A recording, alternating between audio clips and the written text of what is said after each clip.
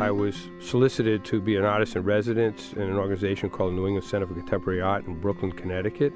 I went and traveled for months and months all through Europe, the backpack kind of trip, even though at this point I'm about, 33, 34 years old.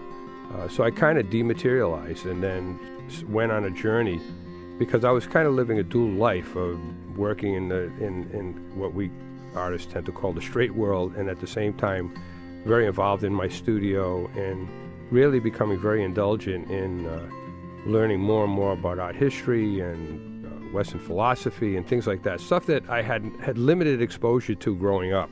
And it was like an awakening for me. I mean, I come from very working class parents. My father immigrated here from Italy. And so I went on this journey and then came back and decided that I wanted to start a place that really was based on the values and the ideas that had been established through that process. And that was the idea of a completely unjuried, uncensored venue for the arts. Creating a place where it was as much about process and about the opportunity for audiences and artists to commune as it was about art or artists as a commodity. That was Bert Crenca, a visual and performing artist and the founder and artistic director of AS220, a nonprofit center for the arts in Providence, Rhode Island. Welcome to Artworks, the program that goes behind the scenes with some of the nation's great artists to explore how art works. I'm your host, Josephine Reed. Established in 1985, AS220 provides a home for the arts through the maintenance of residential and work studios, galleries, and performance and educational spaces. It's seen as playing a significant role in the development of Providence's vibrant downtown arts and entertainment district, as well as demonstrating a strong commitment to providing art education to the city's at-risk youth. I spoke to Bert Crenca recently and began by asking him for a more thorough description of AS220. Currently it's an arts organization that employs about over 50 people, about a $2.7 million budget, 3 buildings right into downtown Providence, all historic restoration projects that have a combination of affordable live-work studios, youth programming, bars, restaurants, performance space, gallery, visual arts, exhibition spaces, print shops, tech labs, I'm forgetting something important, dark rooms, commercial tenants, in the truest sense, mixed-use development. It's built on some very, I think, strong ideals and values. So the idea of the unjuried, uncensored mission of AS220 is a real critical component. I think to date, the equal pay policy has been a kind of critical value of AS220. So myself as founder and director is getting the same wage as the latest and newest and youngest hire. So I think it's an organization that continues to reflect on its mission and its values in every decision and in every direction that it takes. And I think that's a lot to do with its growth and the strength of its place in the city of Providence. So you say what you mean and you mean what you say. That's the objective. How did it all begin, Bert? Because you were there at the beginning and this has been a big year for you. It's your 25th anniversary. Yeah, my 60th birthday to boot. Happy birthday. So, yeah. Well, it really came out of a process, like most things. It was an idea that evolved through a series of circumstances. I had done an exhibit in 1982, 83 at an alternative kind of gallery space in Providence that got panned by the daily newspaper. There was a lot of political content. It was severely panned. An artist in town did an op-ed piece criticizing the critic. As I like to say, I kind of, in retrospective, I agree more with the critic these days than I do with the artist review as time has passed. But it brought a lot of artists. We started meeting. At my house, we wrote a manifesto that really kind of critiqued the entire system of art support in this country, both the gallery education system, grants, granting agencies, and it critiqued anything and everything. And said that artists shouldn't be discriminated against in any way, whether it be politically or economically, and that art has been sort of stripped of its value in culture and in development of society. And so that manifesto, if you will, got published by a lot of the weekly newspapers, and then we started getting phone calls from people saying, how would you do it different? So we created an event called the Rhode Island Art Event that was decently attended, but not massively attended. That was an unjuried, uncensored exhibit. Any artist or performer who wanted to participate was welcomed. And the challenge was to be able to accommodate it. So we did a big salon-style hanging. And that process, which was probably over a 6-month period, is really where a lot of the ideas and thinking around AS220 were formed. And it was in a time, contextually, where Providence was in just desperate places. It was at the absolute kind of end of a run here in the city. And it was really desperate. A lot of even the sort of commercial clubs that were doing live music and things like that were closing down. And I like to think of AS220 as sort of being the pilot light that was just barely keeping the flame alive in the city. Of course, Providence has gone through a tremendous transformation ever since.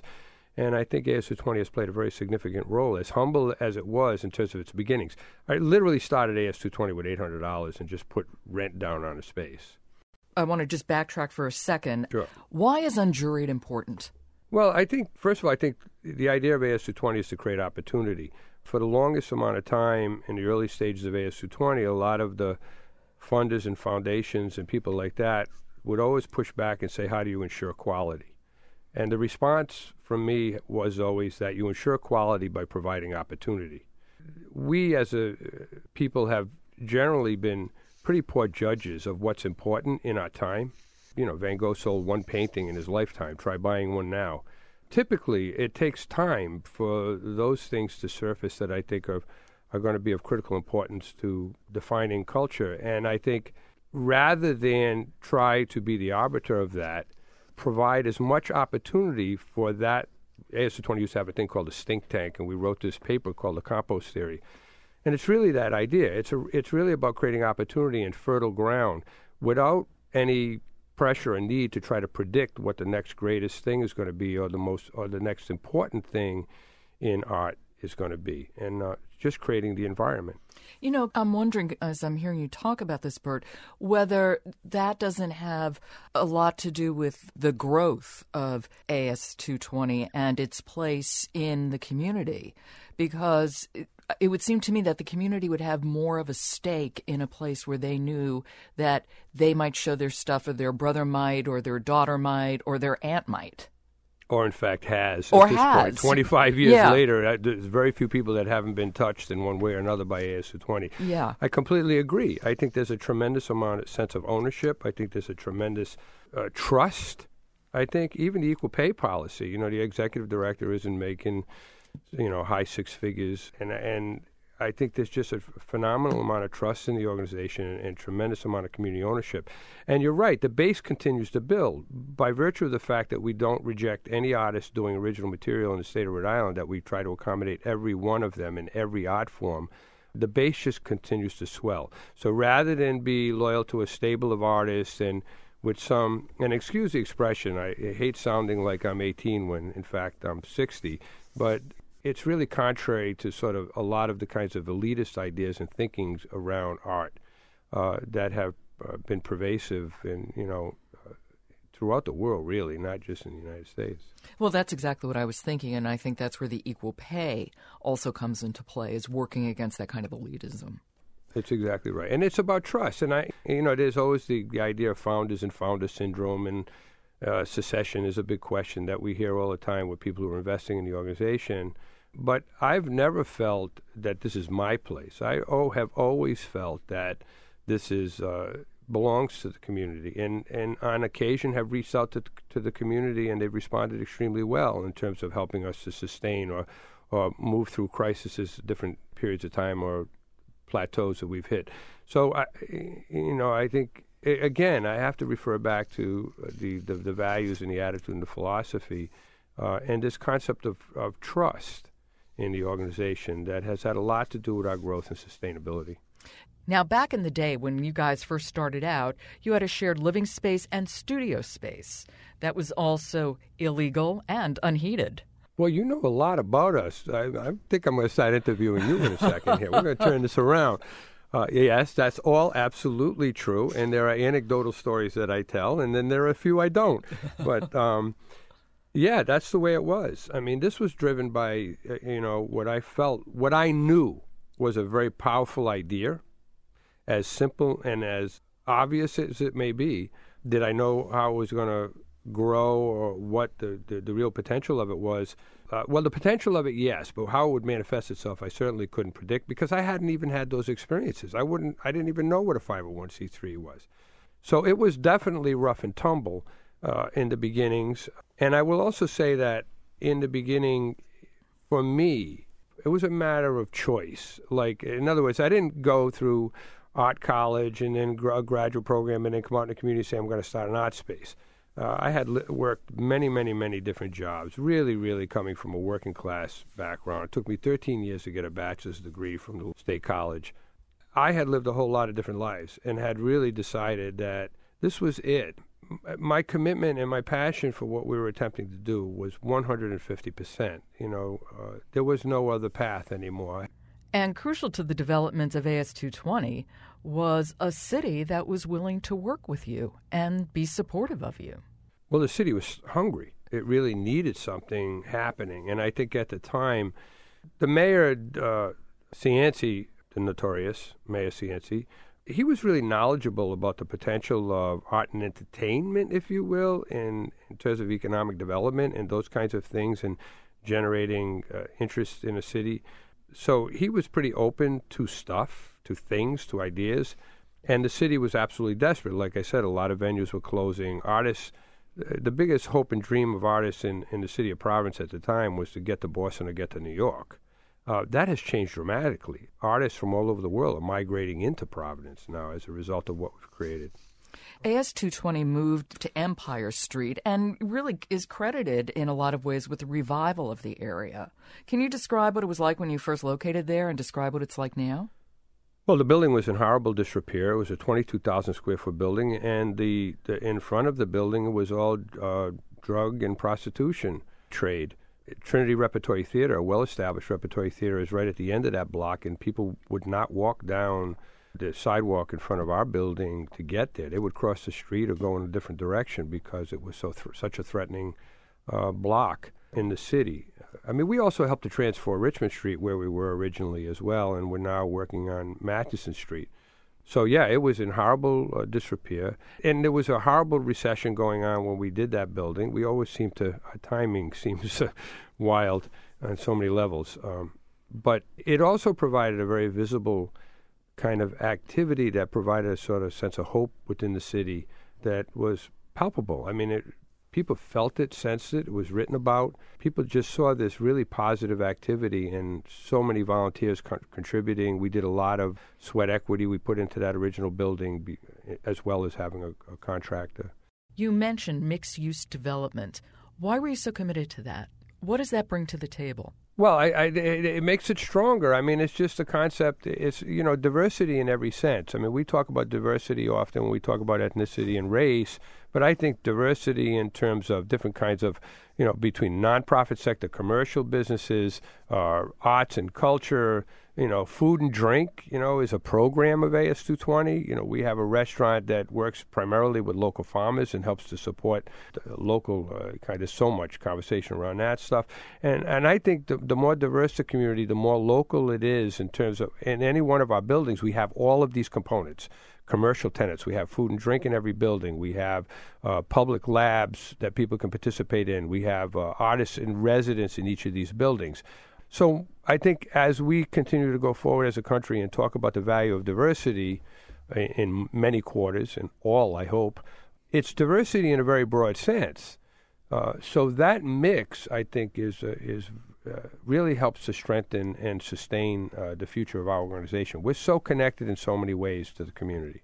Well, speaking of the community, the current issue of NEA Arts looks at artists in the community. And I know you've given a lot of thought to this, and it plays a crucial role in the development of AS220. Well, that was the whole original intent. I had this very romantic idea. When I came out, if you will, as an artist in the community, I thought they were going to be rolling out the red carpet because all my ideas were kind of fantasies based on a lot of self-teaching where I was very immersed in the culture of Paris and in Europe in the turn of the last century, and really romanticizing about the role that artists play in shaping community and acting as mirrors to society, provocateurs, and all of that. And that's what I thought was valued, and was really kind of shocked at how little that was honored when I sort of surfaced in the community as an artist, and felt that it was critical that I created a place for my own survival, if nothing else, where that was the priority, that recognizing artists and art as a really critical part of how we define ourselves as a community, that there was a place where that was the focus. You've also created artistic, educational, and vocational opportunities for young people in Providence, including programs for kids who have run into trouble with the law. Yeah, I think when we work in the Rhode Island Training School, which is the juvenile detention facility in Rhode Island, we work with over half the population in every given week doing art classes of all types. I mean, from dance to music to whatever. We try to reconnect those kids with us in the community in our youth program. I'm the one that initiated the youth program, but it was like, what's the most marginalized population in terms of youth that we could be serving, given that AS220's mission is not to provide just to everybody, but in particular to people who do not have the same kinds of opportunities or access to these resources, gallery space, studios, darkrooms, whatever. And when I was introduced to the population at the Rhode Island Training School, besides my own particular history and compassion for these kids, it looked like a population that also unfortunately reflected a lot of the changing demographics in our city and our state, and it also was the most marginalized community of people that I had ever met. So it seemed like a natural to us. And I also believed, selfishly, that by engaging these young people in their stories, that this would be another way of empowering AS220 and ensuring its sustainability and ensuring its presence in this community long into the future. These kids come with incredibly powerful stories and histories, and through art, we can honor that. Whereas social services and often is always looking at that as something that needs to be changed, and these kids need to be altering that narrative. And we say, no, it's important. We want to hear it. You have insights into things that are critically important and very moving, and we want you to take control of your personal narrative. And I don't know any other way to sort of penetrate these young people than by honoring their voice and their personal creative expression. You had a satellite facility called the Barrow Street Studio that was primarily for youth programs, and it morphed into AS220 Youth Studio. We brought that downtown for a variety of reasons. We initially went into one of the more economically repressed communities in the city to start the program, and for a whole variety of reasons, and a lot of it generated by youth and families, that we brought it all downtown where the buses come, and it's more democratic in a sense in terms of access statewide, and a lot of people were afraid to go into certain neighborhoods because of turf issues and gangs-related stuff and things like that. So we eventually moved it into our building downtown and have been expanding it into downtown ever since. We have about 150 kids engaged in any given week. In different arts?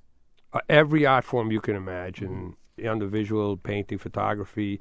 We performing arts. We have recording studios for the kids. They record demos. They create all original beats and lyrics and music. And we have dance, every art form. And we also have the tech labs that we work with. We have a fabrication lab that's partially in partnership with MIT and the Center for Bits and Atoms.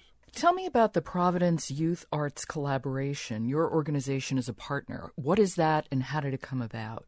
Well, there's a whole lot of stuff that has kicked up. I mean, that did not exist before AS220, and on some level we've helped inspire some of it. So there's a lot of artist-owned space and a lot of organizations that are doing tremendous stuff here. I think for the size of our community, we have a very strong base of very sustainable arts venues and programs, and part of that is in the youth community, New Urban Arts, Community Music Work, City Arts, I'm missing some, Ever Dance, all have these really powerful and strong youth programs, and it just made sense that we create a kind of collaborative association out of all the people providing this kind of after-school youth arts programming, and it's really substantive, and it has a very, very, very strong place in the community. What are some of the other results that have been brought about by the Providence Youth Arts Collaboration? Nonprofit organizations, and I think maybe particularly, I don't think it's particular to the arts. I think it's all in the nonprofit community or the NGO community. I think there can be a very high level of isolation, where you're working very hard, you're very mission-driven, very strong values, and you're out there hustling to make it work and balance your budget and stay in business against some pretty intense odds, particularly with the economy being the way it is. And it's amazing how some association and some sharing and some identification and some best practice and, just creating a community to just work through some of this stuff together, how empowering that can be. And I think it's really been a very positive experience for us. I mean, there's so much conversation given to the idea of collaboration. And I'm doing a presentation in Canada and in Memphis soon. And it's interesting because they're asking not for me just to talk about AS220, but to talk about Providence and how art and culture has played a role in the sort of renaissance of Providence. And the more I look at it, the more I realize that there's been a tremendous amount of cross-sector collaboration and things like that, whether it had been very conscious or very strategic, like the youth program collaborative has been, or not. These things do not get done, and people do not sustain themselves in isolation. Not possible, particularly under the pressures we're under now financially. So it's hard for me to quantify exactly all of the positive results of this kind of collaboration, but it's significant.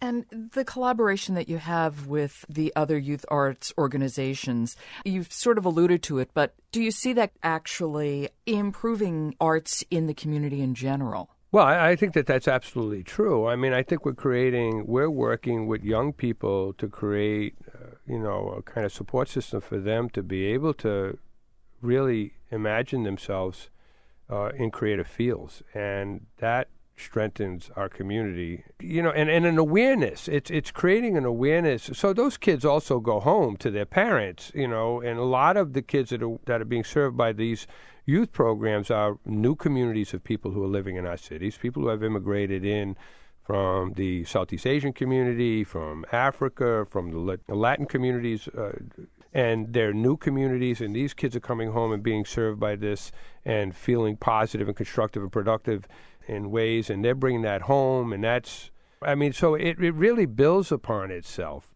I think the next great task is to get the arts and design back into the public school system, and I am very adamant about driving that conversation. We should be teaching kids in grammar school principles of design, and we can do it through game technology and all of these kinds of things, stuff that will really engage our kids. So, we got a lot of work to do. Does the local government continue to be supportive of AS220 as well as the other arts organizations, particularly youth organizations? Well, the city has branded itself as the creative capital. So they have bought into this whole idea. Now, of course, the city is struggling with finances and balancing its budget, so monetary resources are a challenge in terms of supporting this. And I feel like this is such a great opportunity for artists in the community to kind of hold the city's feet to the fire, given that they're branding themselves this way. And, we know that people like Richard Florida and a lot of people have really predicted this idea of a creative class and this kind of creative economy and knowledge economy and all of this stuff. And I'm not big on trendy expressions, but I think we are looking to the future when we're thinking about design and creativity as being really economic drivers. And slowly but surely, it's really been internalized by the municipality. And I think even the state is beginning to understand it as an economic generator, and that it has a lot to do with the future of our economy, not just here, but I think worldwide. And I also think creative people. The kinds of problems that we've created for ourselves as a species, without investing in and creating a strong base and infrastructure for creative people, we really need artists in the mix and in the conversation to solve some of these incredible and overwhelming problems that we've created for ourselves. That was Bert Crenca, founder and artistic director of AS220, a nonprofit community arts center in Providence, Rhode Island. If you want to read about the impact of arts in other communities around the country, like Kankakee, New Orleans, New York, or Houston, check out the latest issue of our magazine, NEA Arts. You can find it on our website, arts.gov. You've been listening to Artworks, produced at the National Endowment for the Arts. Adam Campy is the musical supervisor. The music is Renewal by Doug and Judy Smith. The Artworks podcast is posted every Thursday at www.arts.gov. And now you can subscribe to Artworks at iTunes U. Just click on Beyond Campus and look for the National Endowment for the Arts. Next week, Azar Nafisi discusses Things I've Been Silent About, a memoir about her family and growing up in Iran. To find out how art works in communities across the country, keep checking the Artworks blog or follow us at NEA Arts on Twitter. For the National Endowment for the Arts, I'm Josephine Reed. Thanks for listening.